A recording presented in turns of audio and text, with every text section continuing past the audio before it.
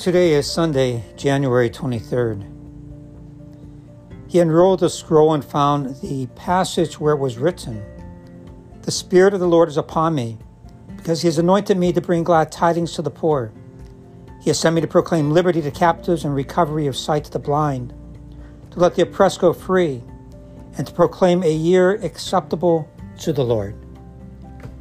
The Lord came to bring inner peace and freedom regardless of external circumstances.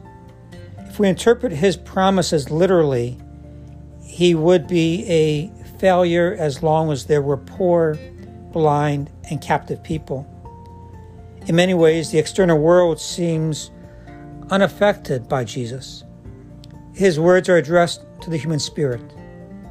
It is highly unlikely that the world can ever be free of crime, disease, and pain, but the human mind can find hope, liberty, and glad tidings by accepting the person and message of the Messiah. Together may we always walk in the light of Christ.